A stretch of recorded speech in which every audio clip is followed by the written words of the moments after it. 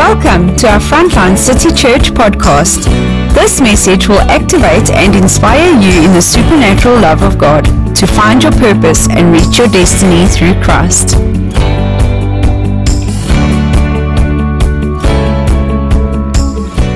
God doesn't always tell you to bring a word that encourages. He told the prophet to go and preach against a city. But this prophet didn't like the idea of bringing a negative word, so we all know he ran away and he got on a ship, and the ship got into a violent storm. In verse 4 it says, the Lord sent a violent storm. And Jonah went to go sleep in the storm. He must have thought that he's Jesus, because Jesus also goes to sleep in the storm. But so he goes to sleep. And the captain comes and wakes him, and we know that the lots fall on him. And in verse 8, they asked him, tell us who is responsible for making all this trouble for us?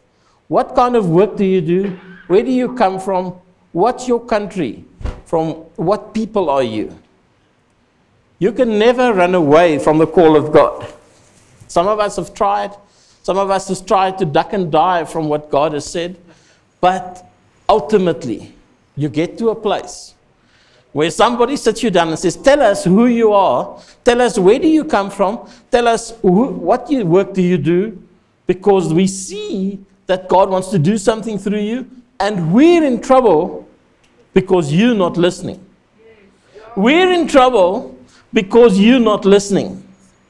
And so Jonah said in verse 9, I am a Hebrew, and I worship the Lord God of heaven, who made the sea and the dry land. So even in his time of rebellion, he knew who he serves, and he knew who his God was. He was running away, but he cannot deny who Jesus is. He cannot say that I'm serving a false God. He knew who his God is. And us, when we run away, we also know who God is. We also know whom we serve. Verse 10, this terrified them, and they asked, what have you done? They knew he was running away from the Lord because he had already told them so. What must we do? They asked him. The sea was getting rougher and rougher, so they asked him, what should we do to you to make the sea calm down for us? Pick me up and throw me in the sea. Hey, how's that for a prophetic word? Pick me up and throw me in the sea. That's not a word that a prophet wants to share. Hey? Throw me out of this boat. Take me out of the little bit of security I have in this storm. Take away from me the one thing that is keeping the wrath of God from totally destroying me. Now throw me overboard. I know that it's my fault that this great storm has come upon you. People of God, other people sometimes go through things because we aren't doing what we should be doing. We're not taking up the call that God has placed upon us. So what happens? They first tried everything they could, and they tried to row harder. Then they cried out to the Lord, please, Lord, do not let us die. Verse 14, for taking this man's life. Do not hold us accountable for killing an innocent man, for you, Lord, have done as you pleased. And they threw him overboard into the raging sea. At this, and the raging sea grew calm. At this, the men greatly feared the Lord, and they offered a sacrifice to the Lord and made vows to him. Sometimes the way that God treats you makes other people turn towards him. When people see how God is interacting with you, that makes them turn to him. That's why we share testimonies here, because there's nothing more powerful than somebody getting up and saying, I had an interaction with the Lord God Almighty, and my life changed. Amen. Yeah, they went from a rough sea, a raging sea, to a calm sea, because God dealt with Jonah. And now they are in worship of him. So now we all know the story of the fish came to swallow Jonah. And now in chapter 2, It's another story. You see, the first one is a story. For the people on the boat, that's where the story ended. That's the story they told. That's the story they knew. And it's a wonderful story. Even though the man got thrown overboard, the power of God was clearly shown.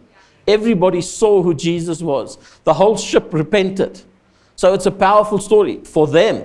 It's not such a nice story for Jonah, but for them it's a good story. They experienced the blessing of God.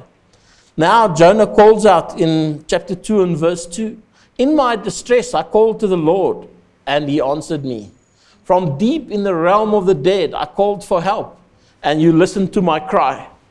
Yet I don't think you get much more desperate than being thrown off a sea in the midst of a storm.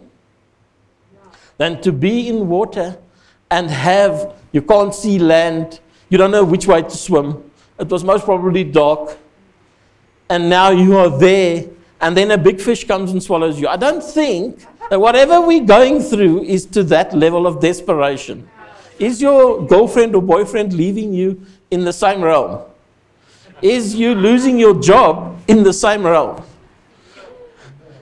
Hey, there's just about nothing that I can think of that's as bad as actually being in that raging sea and being swallowed by a fish. And there he is, and he's calling out to God. And he's saying, "You are hearing me, and you listen to my cry. You hold," verse 3, "you hold me into the depths, into the very heart of the sea. And the current swirled about me. All your waves and breakers swept over me. I said, I've been banished from your sight. Yet I will look again towards your holy temple." You see, even in his desperate situation, he's saying, one day, I'm going to be back in the temple of God. One day, I'm going to be whole again. One day, the situation is going to be turned around. So if God can turn his situation around, can he turn yours around? Can he change what you're going through? If he can meet Jonah there in that dark sea, in the midst of the belly of that fish, in the midst of everything that he counted dear coming to an end, can he meet you in your trouble? Yes, he can meet you there. He said, "I sank to the roots of the mountain," verse 6, "to the earth beneath me, barred me in forever. But you, Lord my God, brought my life up from the pit." So even while he's still in trouble, he's recognizing that God can lift him up. He's recognizing that things can change. He's recognizing that it's not the end. It's just a chapter of the story. It is not the end of the story. Come on, Dad. Come on. When my life was ebbing away, I remembered you, Lord, and my prayer rose to you, to your holy temple. Those who cling to worthless idols turn away from God's love for them. But I, with shouts of grateful praise, will sacrifice to you. What I have vowed, I will make good. I will say, salvation comes from the Lord. And the Lord commanded the fish, and it vomited Jonah onto the dry land. What a fantastic story. He ran away from God. He got onto the ship. The storm came. He got thrown off. He cried for help, and God rescued him. He had an encounter with God in his deepest, darkest moment. He had an encounter with God when there was nothing else to depend upon.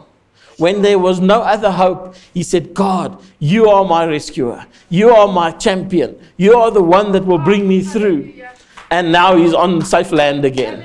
He has survived the ordeal. He has come through it. Okay? Unfortunately, the story continues. Jonah 3. So he goes, and God says to him, "Okay, now go do what I sent you in the first place." You could have circumvented all this trouble. You could have missed out on the story, but I've taken you through this, and now you're here. Now go do what I said you must do. Now go do what I instructed you to do in the first place. All right? So what do we learn? We cannot run away from what God has said. We can duck and dive, take some detours, and go through some storms, and land in the dark water, and land in a fish's belly. But ultimately, we're going to do what God says. Why? Because we are this small, and God is eternity big. We just cannot win against him. We can delay it. That's the freedom he gives us. But you cannot win by running from him. You cannot win by saying, I'm not going to do what you said I must do. In the end, you're going to do what he said you must do. Why? Just because of who he is. Just because of what he stands for. Then the word came to Jonah a second time. Go to the great city of Nineveh and proclaim the message I give you. Jonah obeyed the word of the Lord and went to Nineveh. Why did he obey this time? Because he understood the consequences of not obeying. He understood that he could run again. Maybe this time he can run into the mountains because he's tried the sea, it didn't work. But he knows that wherever he runs, God's going to be. Wherever he ducks and dives, God will be waiting there for him. And he's going to come to the same place. Who's learned that in their life? That you can run as much as you want to. You can take any detour you choose. But God is waiting for you. So Jonah began in chapter 3, verse 4. Jonah began going a day's journey into the city, proclaiming 40 more days and Nineveh will be overthrown. That's not a nice word for a prophet to bring. Guys, you're messing with God. You're not doing what God said you must do. You're living an evil life. It is time you repent.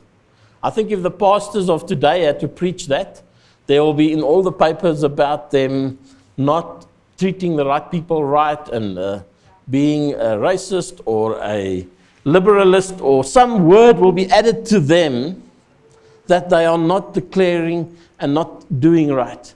But God said to Jonah, go and say it as it is. The people of Nineveh is evil and they need to repent. Don't wrap it up nicely. Don't put it in a nice way. Just say it. But today's pastors all want to just preach that it's always going to go well with you. Sorry, Len, I'm not saying what you said isn't true.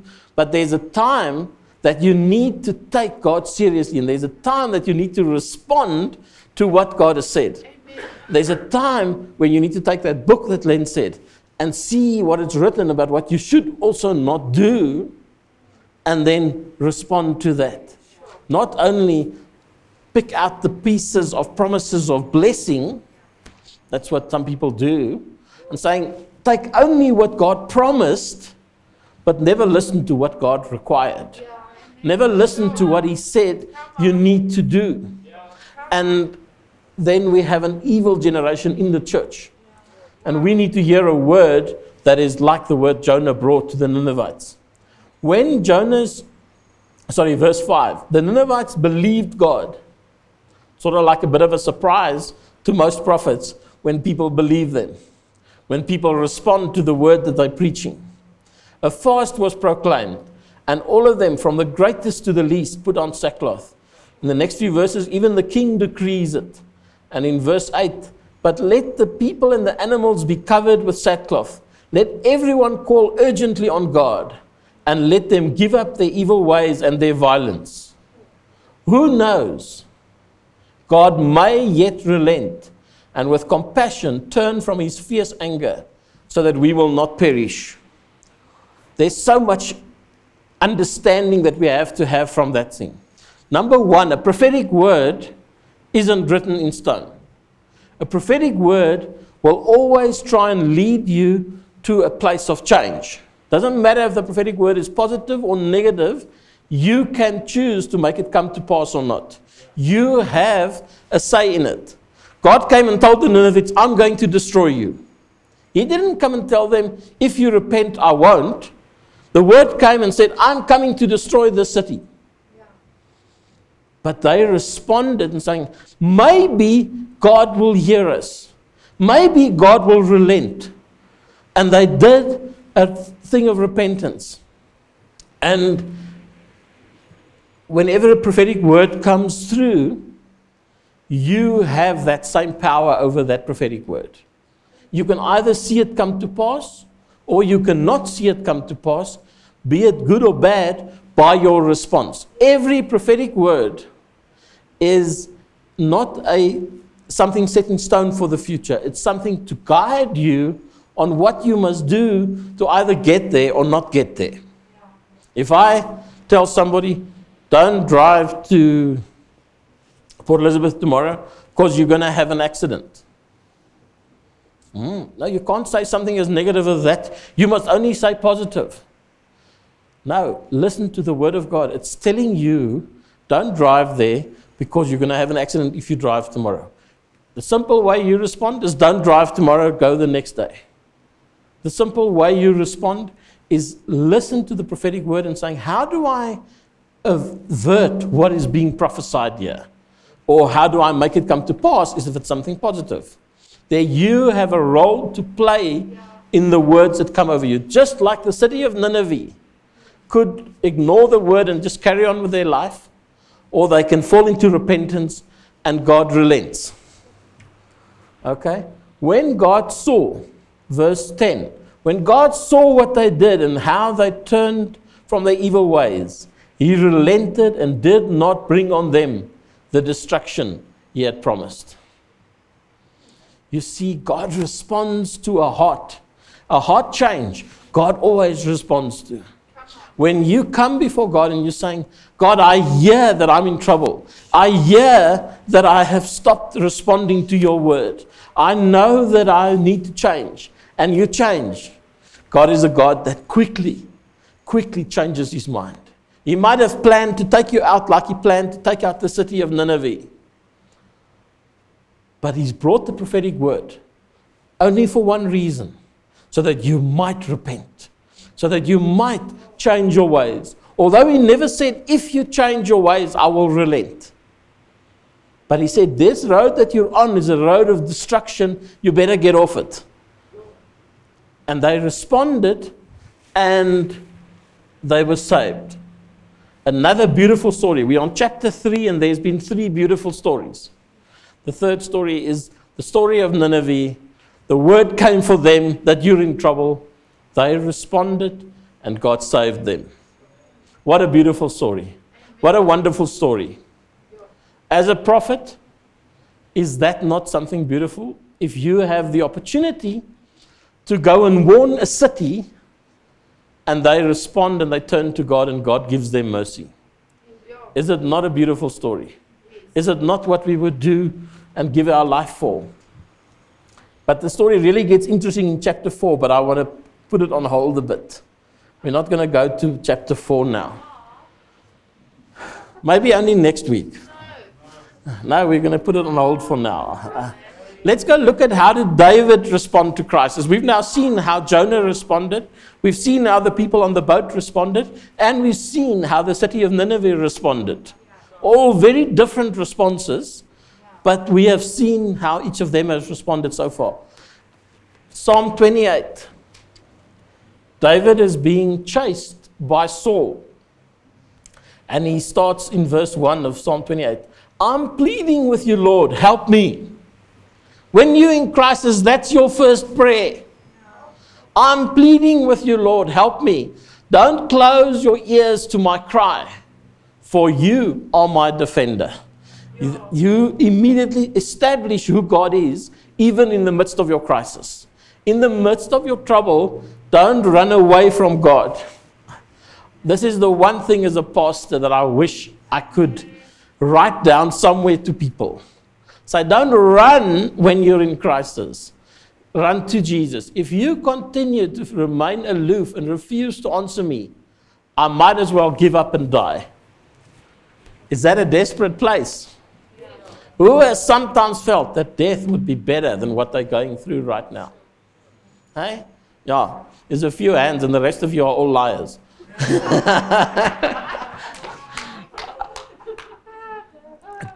We go through times when what we're facing seems so big that we just don't know what to do. That our emotions are up there and down there, and it's just playing havoc with us. And we don't know how to deal with what we're facing. They're not going into depth here of what David was facing. But it was great enough that this great man of God that we know had a close relationship with God came to a place where he said, if you don't start interacting with me, God, I give up. I might as well give up and die. Okay? Can't you see me turning towards your mercy seat as I lift my hands in surrendered prayer? Isn't that what we did this morning? So many people just got on their knees and surrendered prayer and said, God, I'm turning towards you. I need you more than what I can say, but I'm turning towards you. I need you in absolutely every minute of my day. Now, Lord, please listen to my cry. Don't allow me to be punished with the wicked. These hypocrites who speak sweetly to their neighbors' faces while holding evil against them in their hearts. So he says, go ahead and punish them as they deserve and let them be paid back for all their evil plans. Since they don't care anything about you or about the great things you've done, take them down like an old building being demolished, never again to be rebuilt. But may your name be blessed and built up, for you have answered my passionate cry for mercy. David knew that it doesn't matter what you go through, you turn to Jesus and you cry for mercy. Say, Jesus, help me. I have no other help.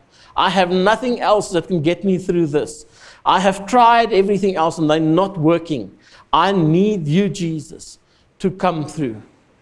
Church, again, I say never run from God, run to him. I will trust, you are my strength and my shield from every danger. Verse 7, when I fully trust in you, help is on the way. When we trust God, we can be confident that he's going to see us through. I jump for joy and burst forth with ecstatic, passionate praise. I will sing songs of what you mean to me. Can you praise Jesus in your crisis? Can you find something good to say about God when you're going through things that are going wrong? When things are against you, nothing that you try works out, and everything just leads you to the same place of trouble. Can you cry out and sing songs of joy? Amen. You will be the inner strength of all your people. A key word there is inner strength. Outside it might be happening, whatever is happening. But as Christians, we've got to find him to be the one who's our inner strength. He's the one that carries us through and keeps us on a level keel while everything around us is up and down. While everything around us is nowhere, he becomes our inner strength. He becomes that rock that we hold on to. We become our anchor. He becomes our anchor in the storm. Church of God, that's what I so want all of us to grasp, is that yes, he doesn't necessarily stop the storm, but he gives you that inner strength to be able to keep steady in the midst of the storm, to be able to not be tossed backwards and forwards.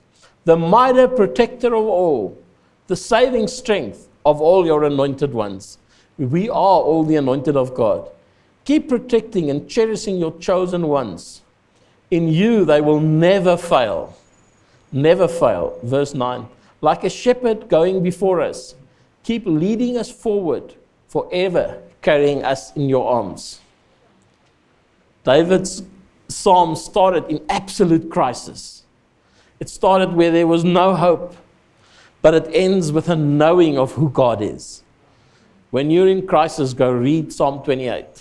Make a note somewhere and say to yourself, hey, when I again get all messed up and all my equilibrium is out, when the things that I don't know how to deal with, let me go read Psalm 28 slowly. Let me get it into my heart. Let that inner strength come in, because how did Len say it? Take the book and apply it.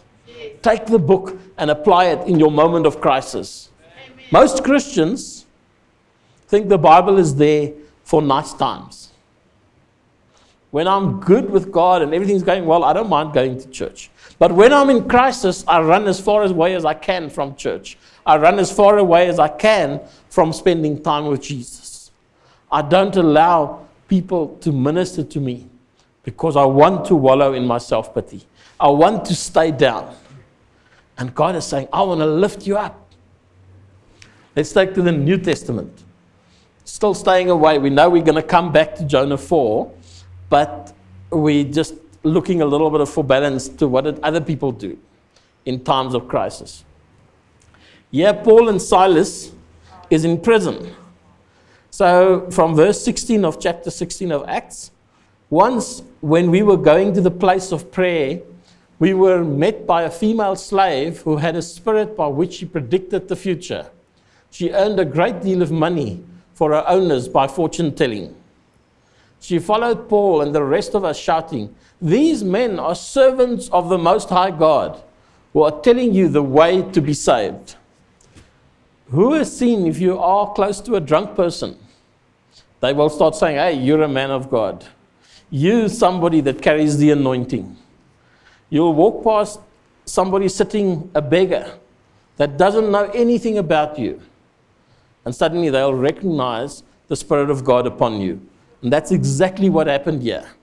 And she followed them around, shouting, "These men are servants of the Most High God, who are telling you the way to be saved." So it sounds like she's saying a good thing.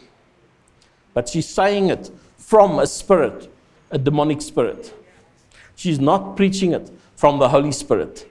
She's responding to what the Spirit is upon Paul and Silas. So eventually, Paul became so annoyed that he turned around and said to the Spirit, "In the name of Jesus Christ, I command you to come out of her." At that moment, the Spirit left her. So again, we see that casting out demons was what they did in the New Testament. And we need to keep on doing that.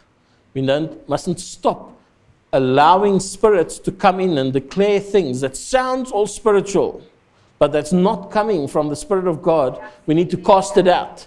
Doesn't matter how nice it sounds. Okay? So Paul and Silas cast it out, and it left a beautiful story. Right? We can all go talk about that. But what happens, I'm going to jump, they put him in jail because of it. The owners of this slave was upset because now they're losing money, so they ran to the authorities, and in verse 22, the crowd joined in the attack and against Paul and Silas, and the magistrates ordered them to be stripped and beaten with rods. Okay? Again, a crisis greater than what most of us go through daily. You get grabbed by a crowd, you get beaten with rods, and you get thrown into jail. After they had severely flogged them, they were thrown into prison, and the jailer was commanded to guard them carefully. So he put them on the inner cell and fastened their feet in the stocks. About midnight, Paul and Silas were praying and singing hymns to God. What do you do in your crisis?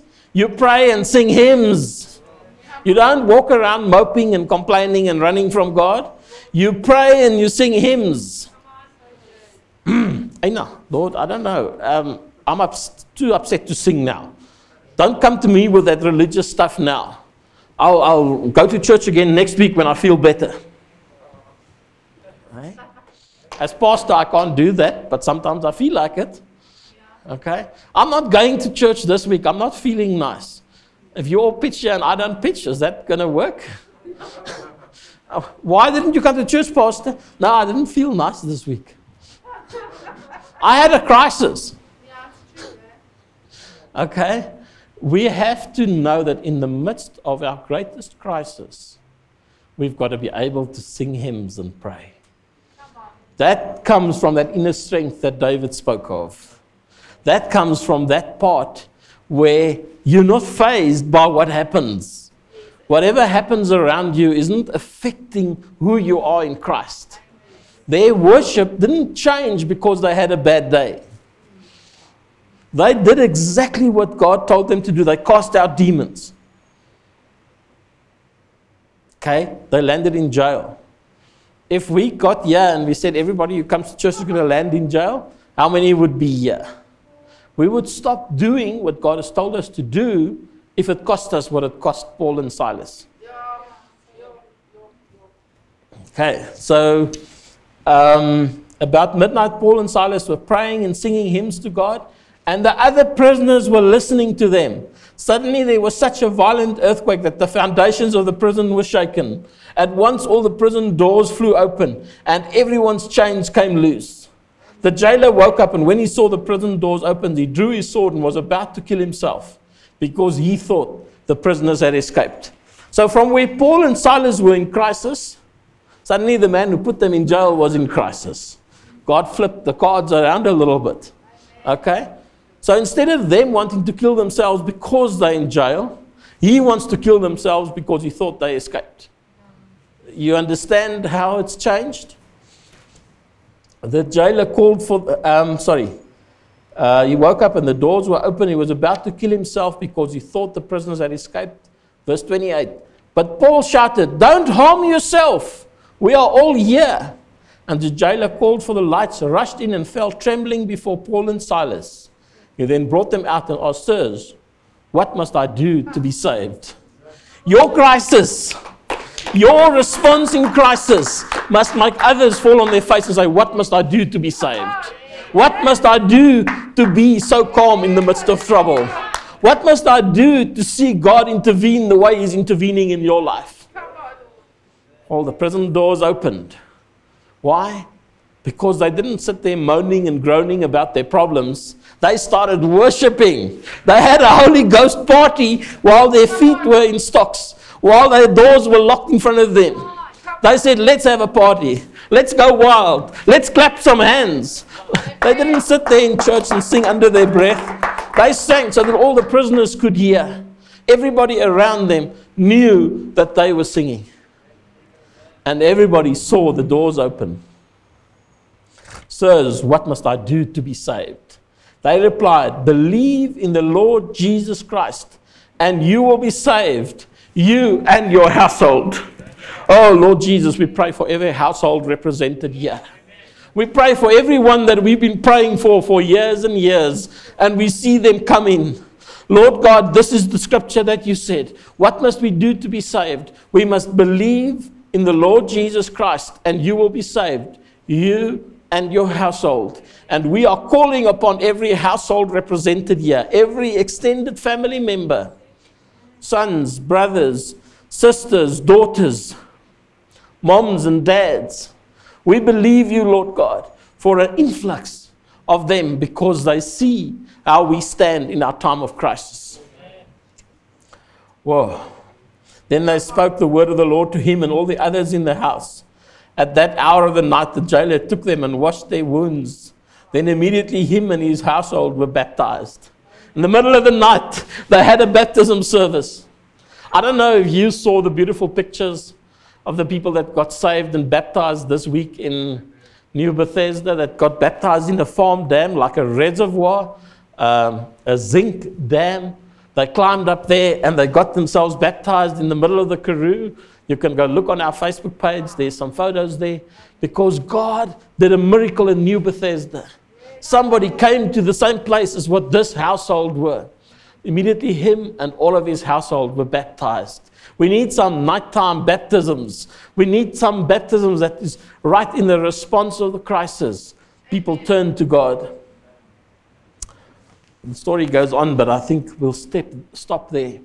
Can you see how whatever your response is in crisis will affect the outcome? How you respond to crisis will affect the outcome. Now let's go back to Jonah 4. Do you want to hear or have you had enough? Do you know now how to deal with crisis? Can we stop here? I'd prefer to stop here. Who wants to hear what happens in Jonah? Okay. All right.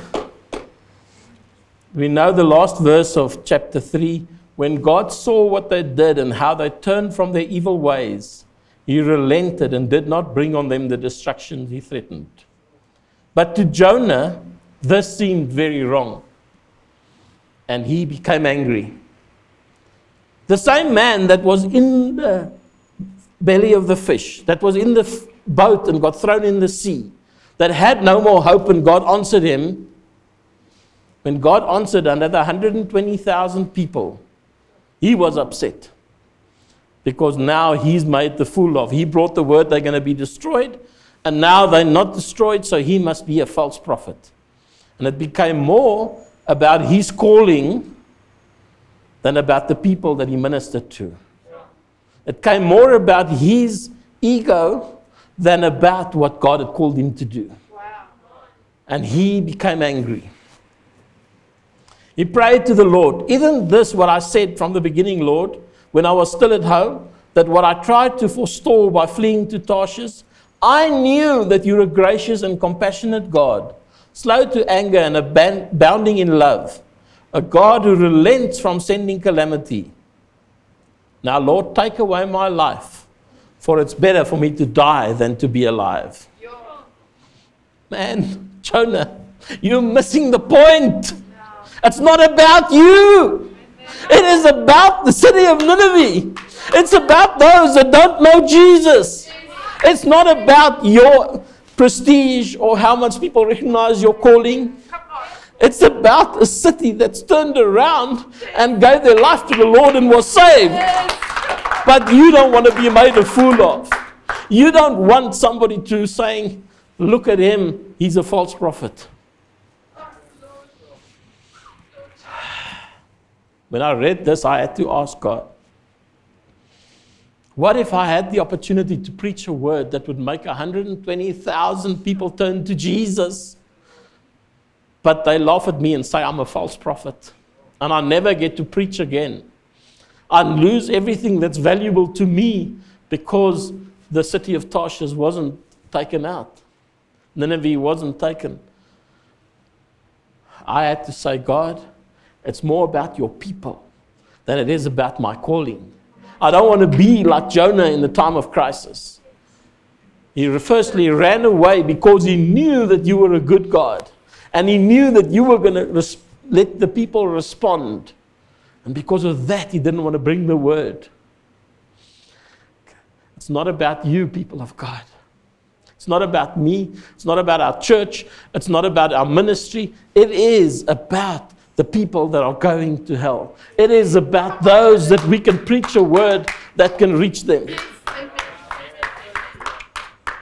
Now, Lord, take away my life, for it's better for me to die than to live. But the Lord replied, is it right for you to be angry? Hey, Jonah, how big are you? And how big is this God that you cross at?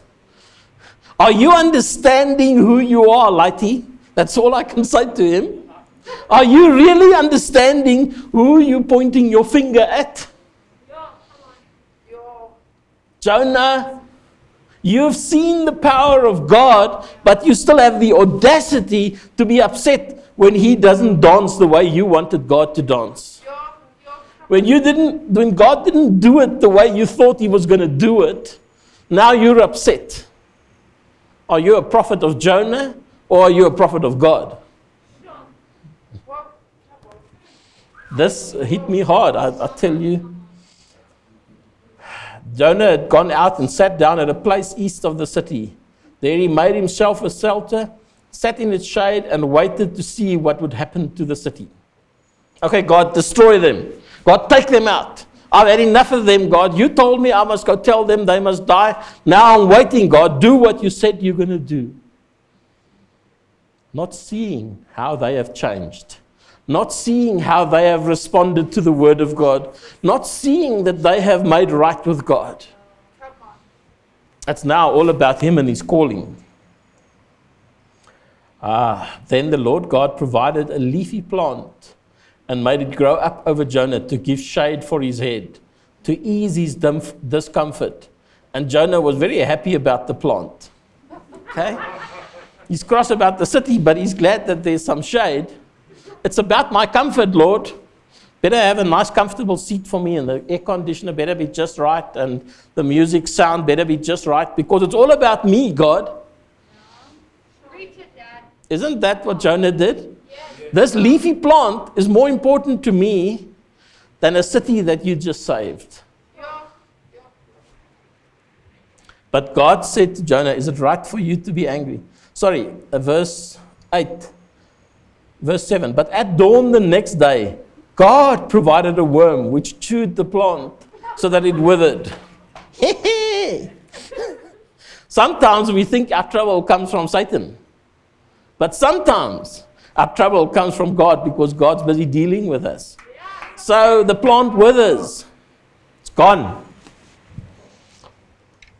so that it withered. And when the sun rose, God provided a scorching east wind. Oops. God, but it's about my comfort. How can you send an east wind? How can you send a berg wind, a hot wind? When the sun rose, God provided a scorching east wind, and the sun blazed on Jonah's head, so that he grew faint.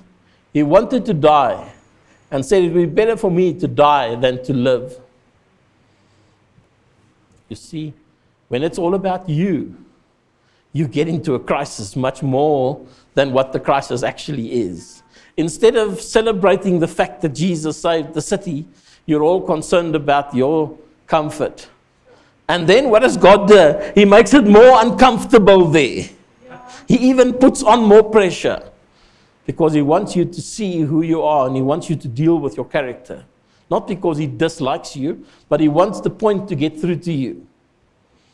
I've been there. But God said to Jonah, is it right for you to be angry about the plant? Again, the small little Jonah turns to big God and says, yes, it's right for me to be angry. I'm so angry, I wish I was dead. He's stamping his little feet like a toddler throwing a tantrum at an adult. It's never going to hurt the adult. It's never going to really affect the adult. It's just a little bit embarrassing, but it's pointless of a toddler throwing a tantrum at an adult.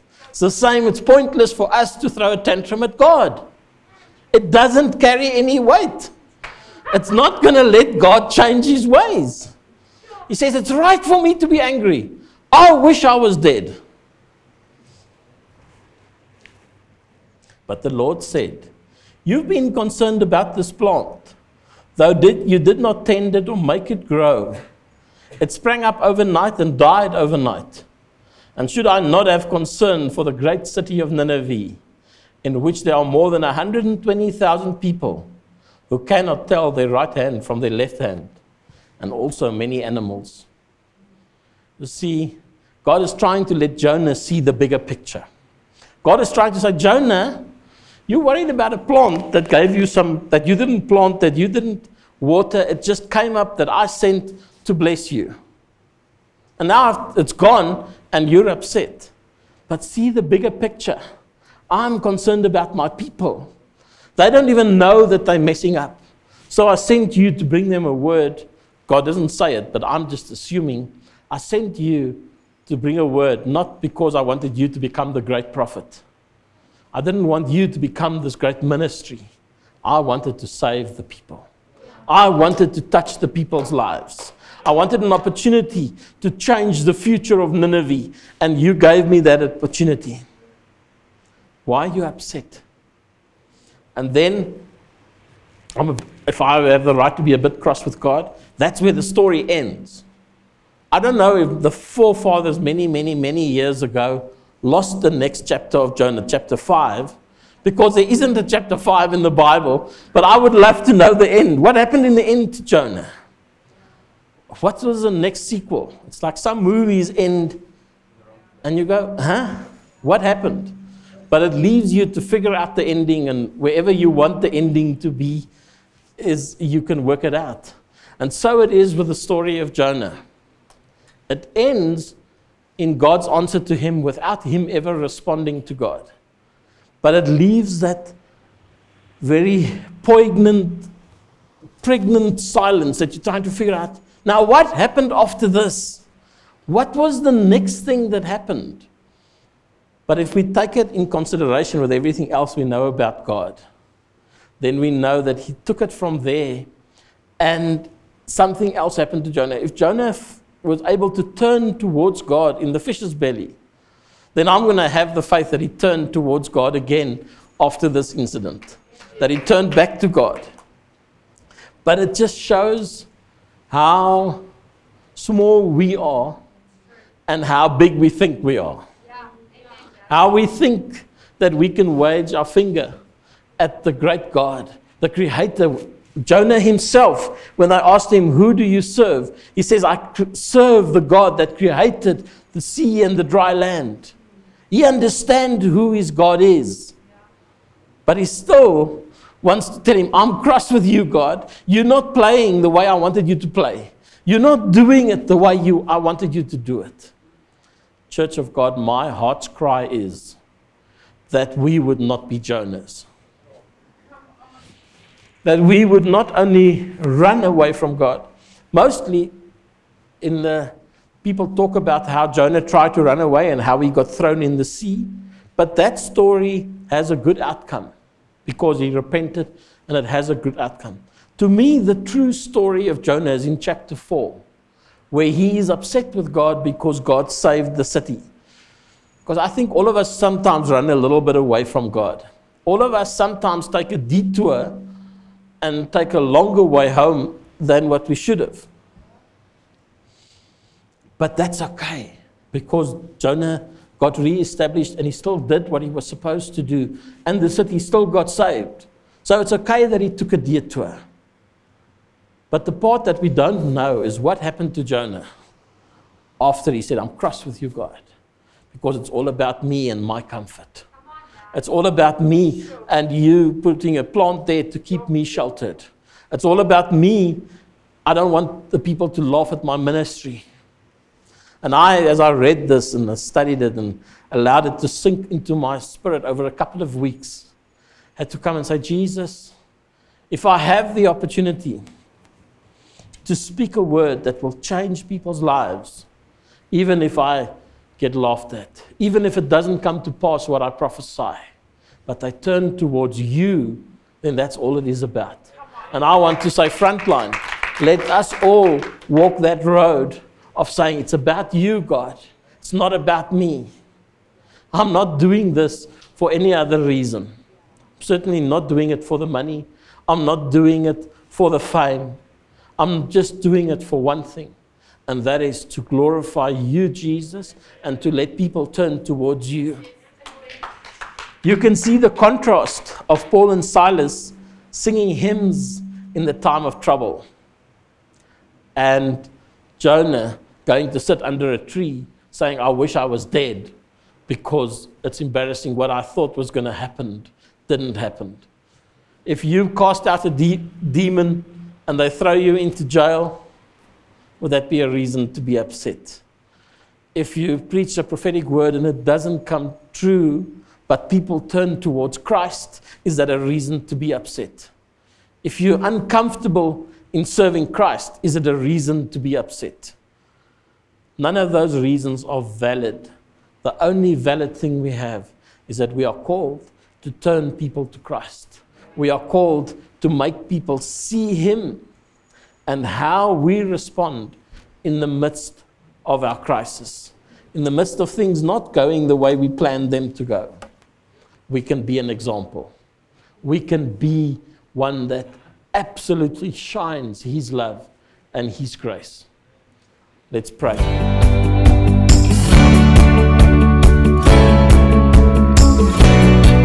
We hope that you enjoyed today's message.